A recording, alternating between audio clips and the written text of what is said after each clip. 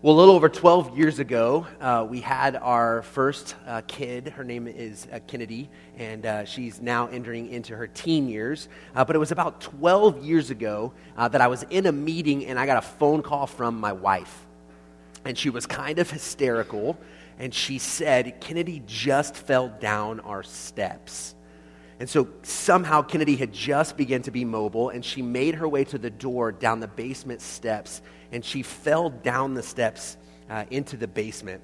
And so my wife just hears the pounding of my poor daughter going down these wooden steps into our basement. She calls me hysterical. She says, I don't know if she's okay. And so I rush home really quick, and I get there. And at that point, Kennedy is okay, and she's functioning, and it doesn't seem like anything's wrong.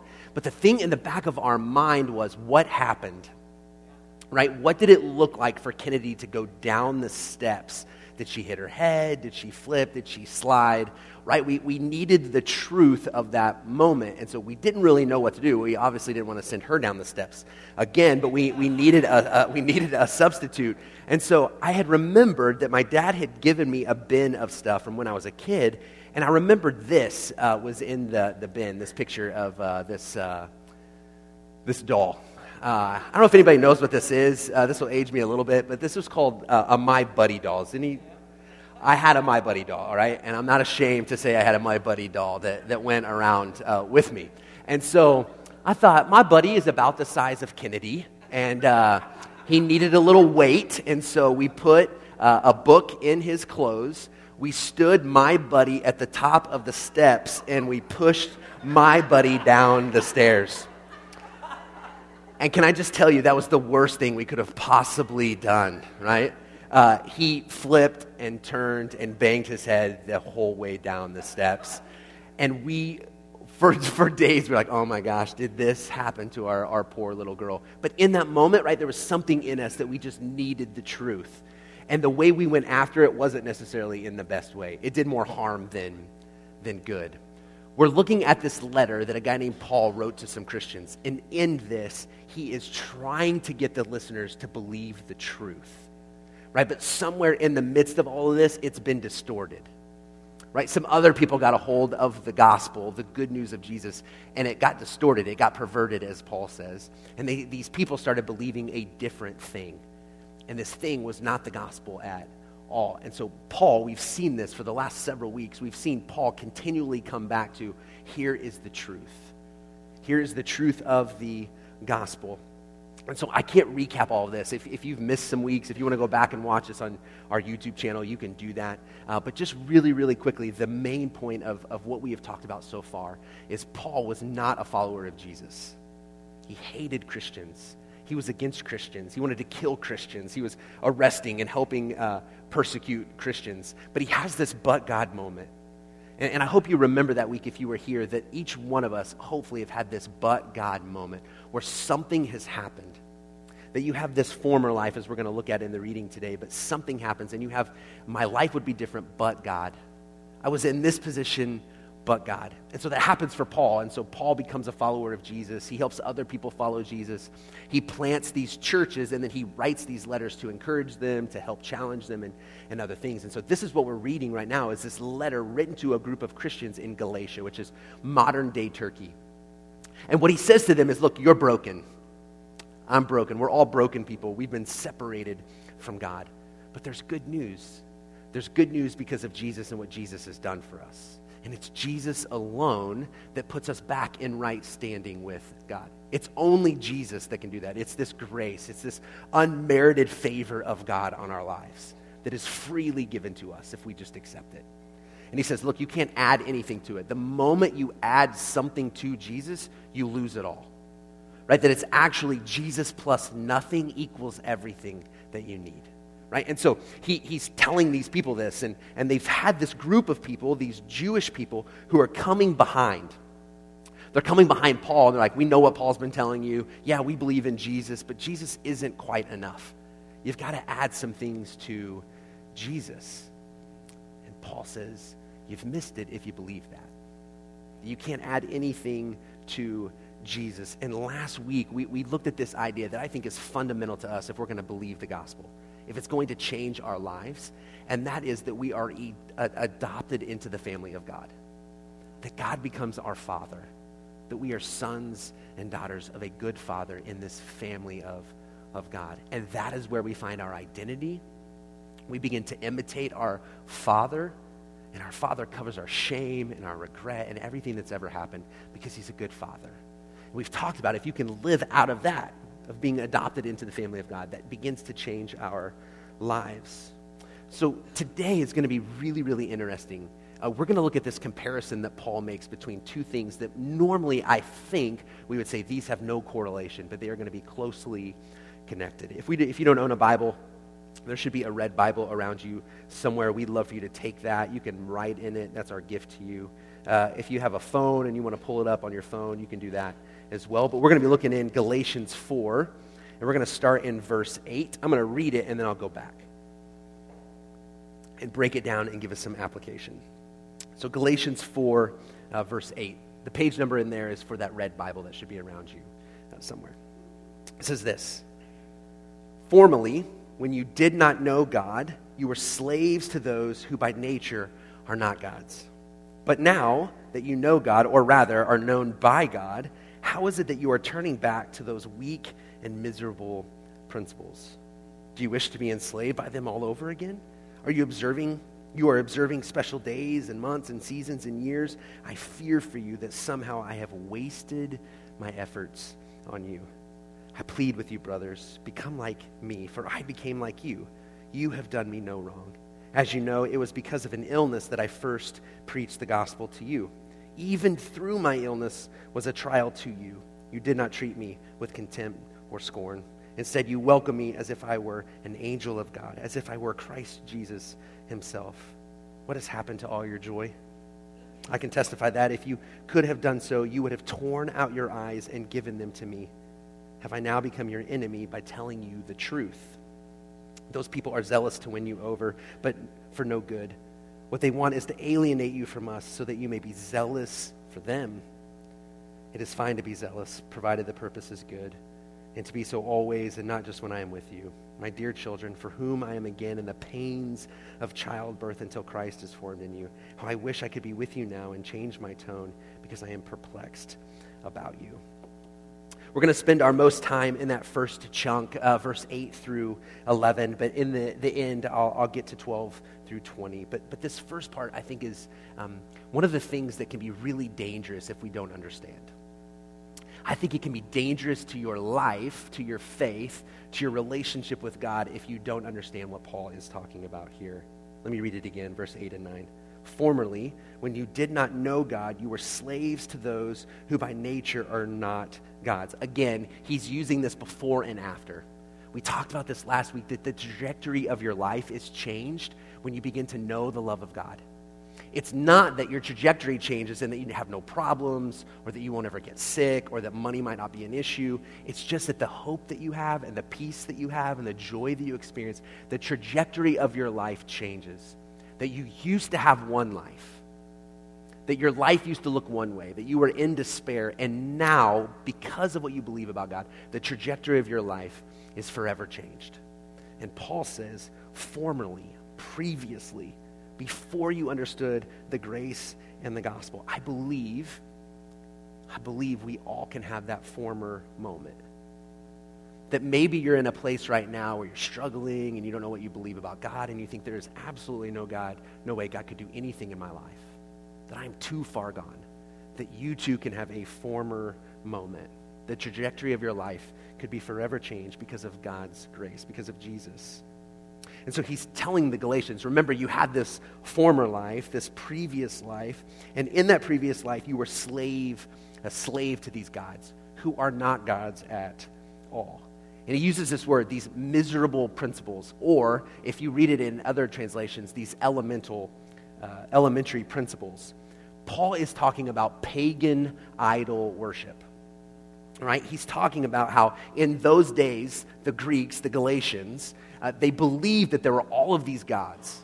So if you're a farmer and you've had a drought and a dry spell, you begin to wonder, how do I appease the God who is going to bring the rain? Right? What rituals, what traditions, what sacrifices do I need to do to bring the rain. Or if you're going overseas and you're going to be in the boat and you're afraid and the waves are crashing around you and you begin to say, all right, Poseidon, right? What do I need to do to calm you down? How do I appease you? How do I do something? How do I worship you so that we can have a safe trip? You want to get married? Aphrodite. If you want to have kids, it's the fertility gods. You're always trying to figure out who is in control of this area. And I must figure out, how do I worship them in a way where I get them to do what I want them to do? And so what Paul is saying is, that used to be what you did. That those were your gods and you were enslaved to them. You belonged to them. See, idols are anything that we worship that takes the place of God. And so that's what's happening to the Galatians formerly. They had these idols, these things that they thought would give them everything that they needed. And in the Greek language, the original, it literally meant the worship of an illusion. I mean, just think about that. That the idols, these gods that Paul says were no gods at all, they were just worshiping an illusion, this belief that there was something out there that would do something for them. If they just said the right thing or offered the right sacrifice, that maybe the rain would come. Maybe I would find that person to marry. Maybe we would have children, but I have to do the right thing. I have to have the right ritual to get it done. And so maybe things have changed for us. Maybe we don't necessarily believe in those gods, and some people still do. But here's what I know about you, because I know it's true about myself, is our hearts are idol factories. We will constantly be producing something or looking for something to give us satisfaction or peace or clarity to our lives or fulfillment, purpose. We're always looking for something to do that. So you could ask yourself these questions. If only I could have blank, everything would be okay. Man, if I could just get that, then I'd be satisfied and I'd have peace. I'm not asking for much. I just need that one thing. Well, that thing becomes your idol. That becomes the worship of an illusion, of something that will bring satisfaction to your life. Or if you felt the desperation that you knew would go away if only you were acknowledged or loved by fill in the blank. If only he would accept me. If only she would love me. Then everything would be okay. It becomes this worship of an illusion. We believe people are what will satisfy us. And they become an idol. They become our God. And when you think about losing any of those things, when you think about losing anything that has given you hope and purpose and fulfillment and satisfaction, does it bring this anxiety and fear to your life? This overwhelming sense of fear. If I lost that, I would lose it all. I would no longer have what I need. And so for many of us, it's money or it's success, but can I just talk about something that maybe is not talked a lot about? And that is, I think family becomes something that we worship. I think family has become a dangerous idol. And this is what I mean by that. If you're single with us today, if you're here and you're single, you have maybe felt this pressure. And if you've ever felt it by the church, I apologize. And maybe you have felt it by your mom or you felt it by a grandparent. When are you going to find someone? When are you going to find someone who will complete you? And right, because there's this idea that without someone, there's no way you could be happy. Without someone, there's no way you could be satisfied. And that becomes this idol that we worship. And not only is it finding someone to marry and a spouse, but then it becomes about kids. When are you going to have kids? Are you going to have kids? Because there's this thought, if I don't have kids, then obviously I could not be happy. I could not be satisfied. And so we put all of our hope and our success, and we put our what we're longing for in our hearts in someone, whether it's a spouse or children. And it has become something that we worship. That our real satisfaction could only come through those things. And then the dangerous thing is once we have our kids, man, once we have our kids, then their success, that becomes an idol. That we need our kids to succeed, and if they succeed, then we feel like we succeed. We have found our identity in the success of our children. And if our children struggle, then we take that upon ourselves, like, what have I done wrong? And so there's nothing wrong with wanting our kids to be successful. There's nothing wrong with finding joy when they do well in something. But who's it for? Is it for them or is it for you? Is it for me? And so nothing's really changed, right? He's telling the Galatians, look, formerly you worship these gods, these illusions of a God that you thought would bring all this for you. But then something happened, something changed. You understood the grace of God. And so for many of us, we've understood that, right? We've understood that I used to do that. I used to think that way, and maybe you do still now. But here's where it begins to change. Here's where Paul says something different. He's reminding them, you were enslaved to something, but now something has changed. But there's this threat that you could be enslaved to it again. Is he afraid? Is Paul afraid that in this moment, the Galatians are going to go back and worship Poseidon or Zeus or Aphrodite? I don't think he is. And here's where there's two things that are completely different but are really connected. I think Paul is referring not to other gods, but I think he's afraid that they're going to be enslaved to this idea that Jesus isn't enough. Listen to verse 10. It says this, you are observing special days and months and seasons and years. I fear for you that somehow I've wasted my efforts on you. He tells them before you were literally involved in the elementary principles would have even meant the demonic. You were involved in those things in your former life, but now you're becoming enslaved to this religious observance. Right? You were enslaved to gods, and now you're just becoming enslaved in doing good. You're just being enslaved into following the Jewish traditions. You're following seasons and dates and years, and what's happened is you have believed what other people have told you about God. That Jesus isn't enough, that you need to add to it, and you're in bondage to those things. You are enslaved to those things. See, Paul isn't against seasons. He's not against festivals. He's not against holidays. I'm not canceling Christmas. That's good. But what he's saying is, what's the purpose of those things? He's asking the Galatians, what's the purpose of you observing those seasons and months? Is it to appease a God? You used to try to appease those other gods, and now are you trying to appease God? That Jesus isn't enough? See, gathering today isn't a bad thing. It is a great thing that you're here today. In Hebrews, in another part of the Bible, it talks about don't give up meeting. Don't give up gathering with one another. This is good that you're here today. But just let me tell you, you being here today, that doesn't do anything to appease God. You being here, God is not in heaven applauding that we've walked into this place today. He's not satisfied simply because we've shown up. That your relationship with him is not at a better place simply because you're here. I've been a member of several health clubs. I have gone to health clubs a very minimal amount, right? But I've often carried that keychain that gets me into the health club. It wouldn't make sense if you are a member of a health club just to go in and sit on a bench. I promise it won't make you healthy. It's not going to make you healthy sitting there watching other people work out. It's not going to make you healthy sitting there and watching other people eat better and do something for their health. You have to do it as well. You have to take a step and believe that if I work out, then something happens. Just being in the building doesn't make you healthy. And he's afraid, Paul is afraid that these Galatians have believed that if they just follow a bunch of traditions and rituals, then God will be pleased with them.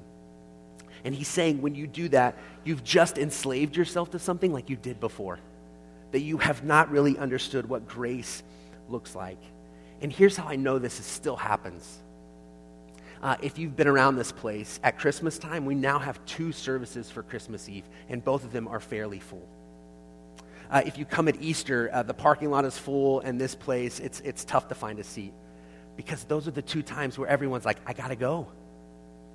I can't miss Easter. I've got to be in the building.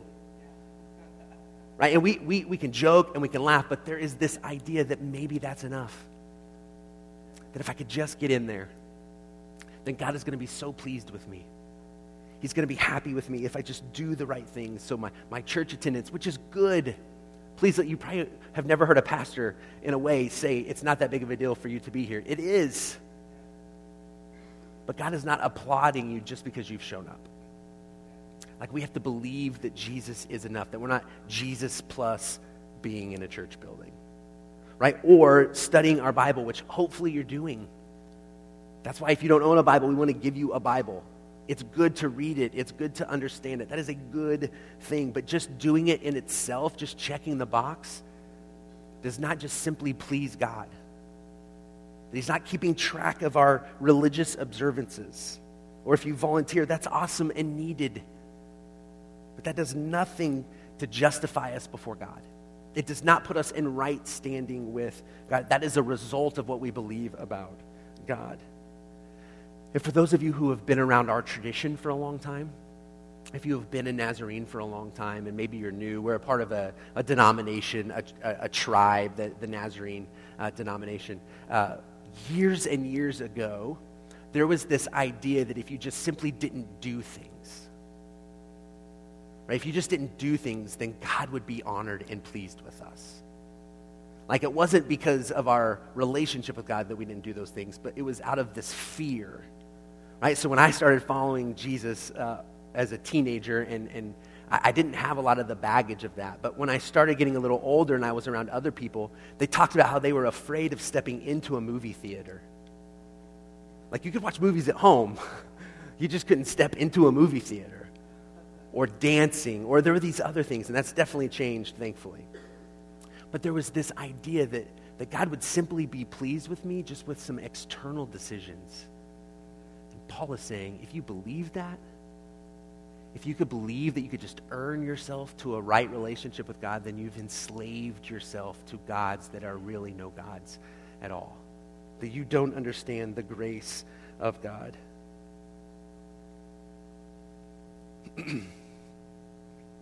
And so we believe what is enough is because of Jesus, his death and his resurrection. That puts us in right standing with God when we believe that. But we can be enslaved by good things, that our morality can enslave us.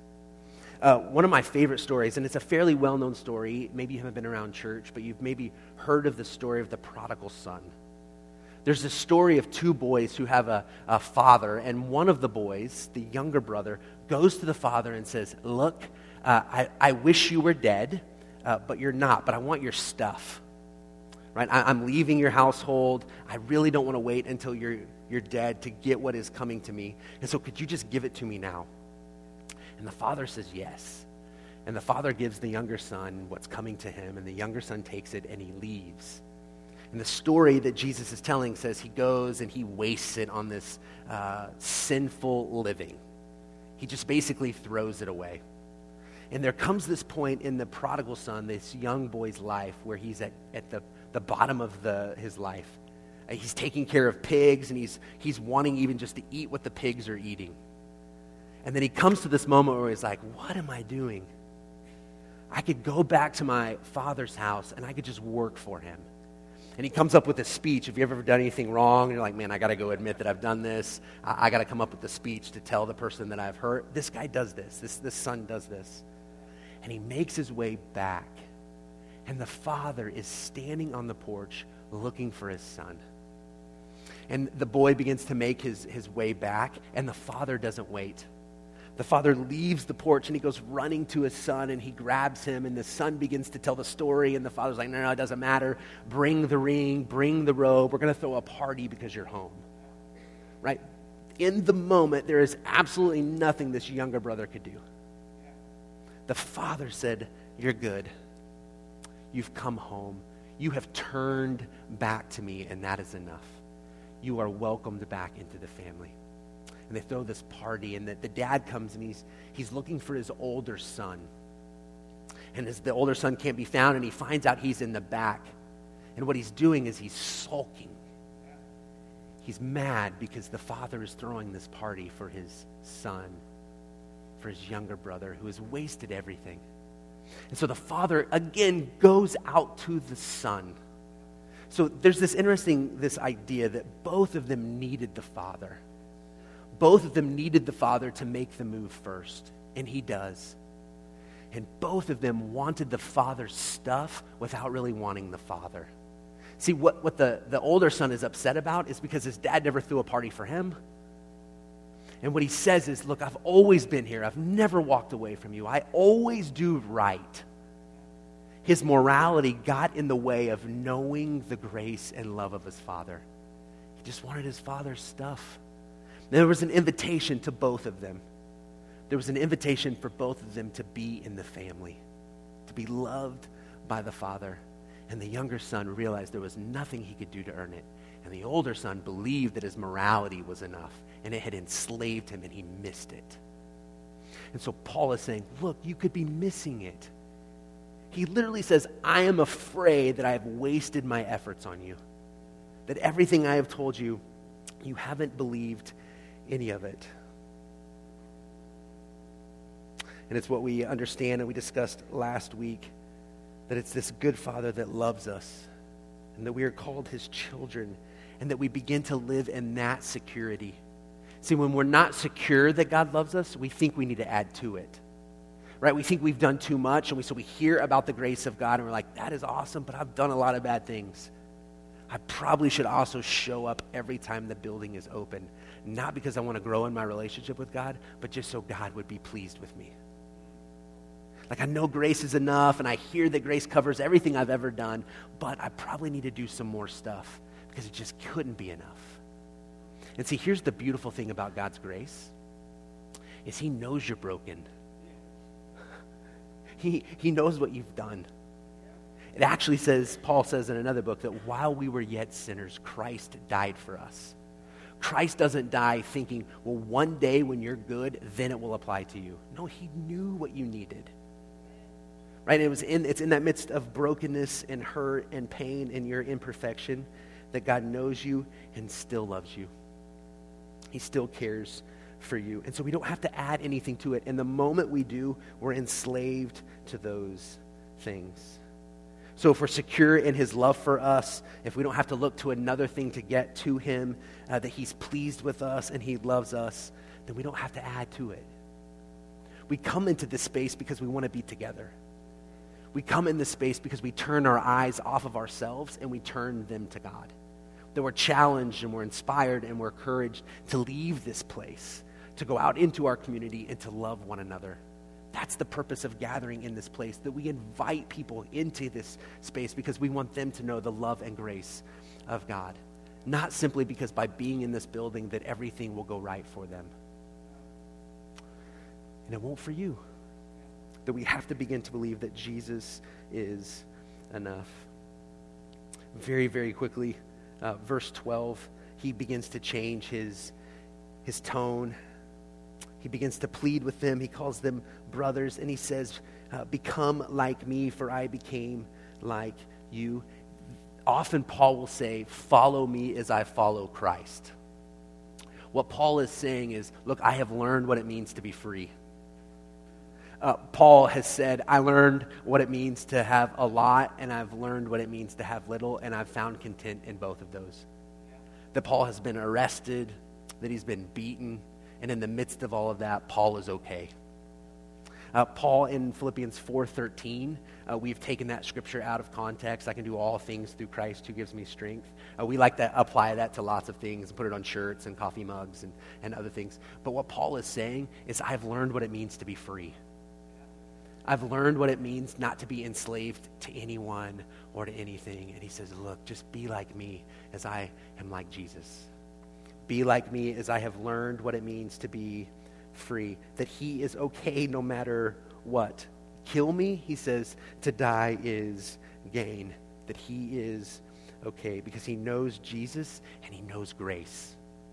And he believes that that is enough. And what he's saying, and he's able to say this because earlier we looked at this and he says, look, I was the best at keeping rules. Right? I came from the right lineage. I was born to the right people. If anyone should be able to get in just simply by that, it was Paul. And Paul says, look, I was able to get rid of all of that, and I believe that would do nothing for me, but it was only by God's grace. And then in verse 13, he says, as you know, it was because of an illness that I first preached the gospel to you. We could quickly look past this, right? But it was in the midst of Paul's sufferings. It was in the midst of Paul's problems that there were now possibilities. right? That God used this moment in Paul's life of his pain and his sickness to actually change the course of other people's lives. That it was in the midst of whatever it was that was going in Paul's life that the Galatians' lives were changed. And so he understands that it was in his illness that he had the opportunity to preach the gospel to these people. And so I don't know what your problems are. I don't know what the issues are in your life or the pain, but maybe it's opening up some possibilities for you. Maybe it's putting you into some places and positions that you wouldn't normally find yourself. And you begin to ask God, all right, God, what do you want to do in this moment? What do you want to do in my sickness and my struggle and my pain? Maybe you want to do something with it. And Paul is reminding them, look, God has been gracious to you. God has been good to you. Even in the midst of Paul's pain, there has been good that has happened. Let's quickly, verse 17.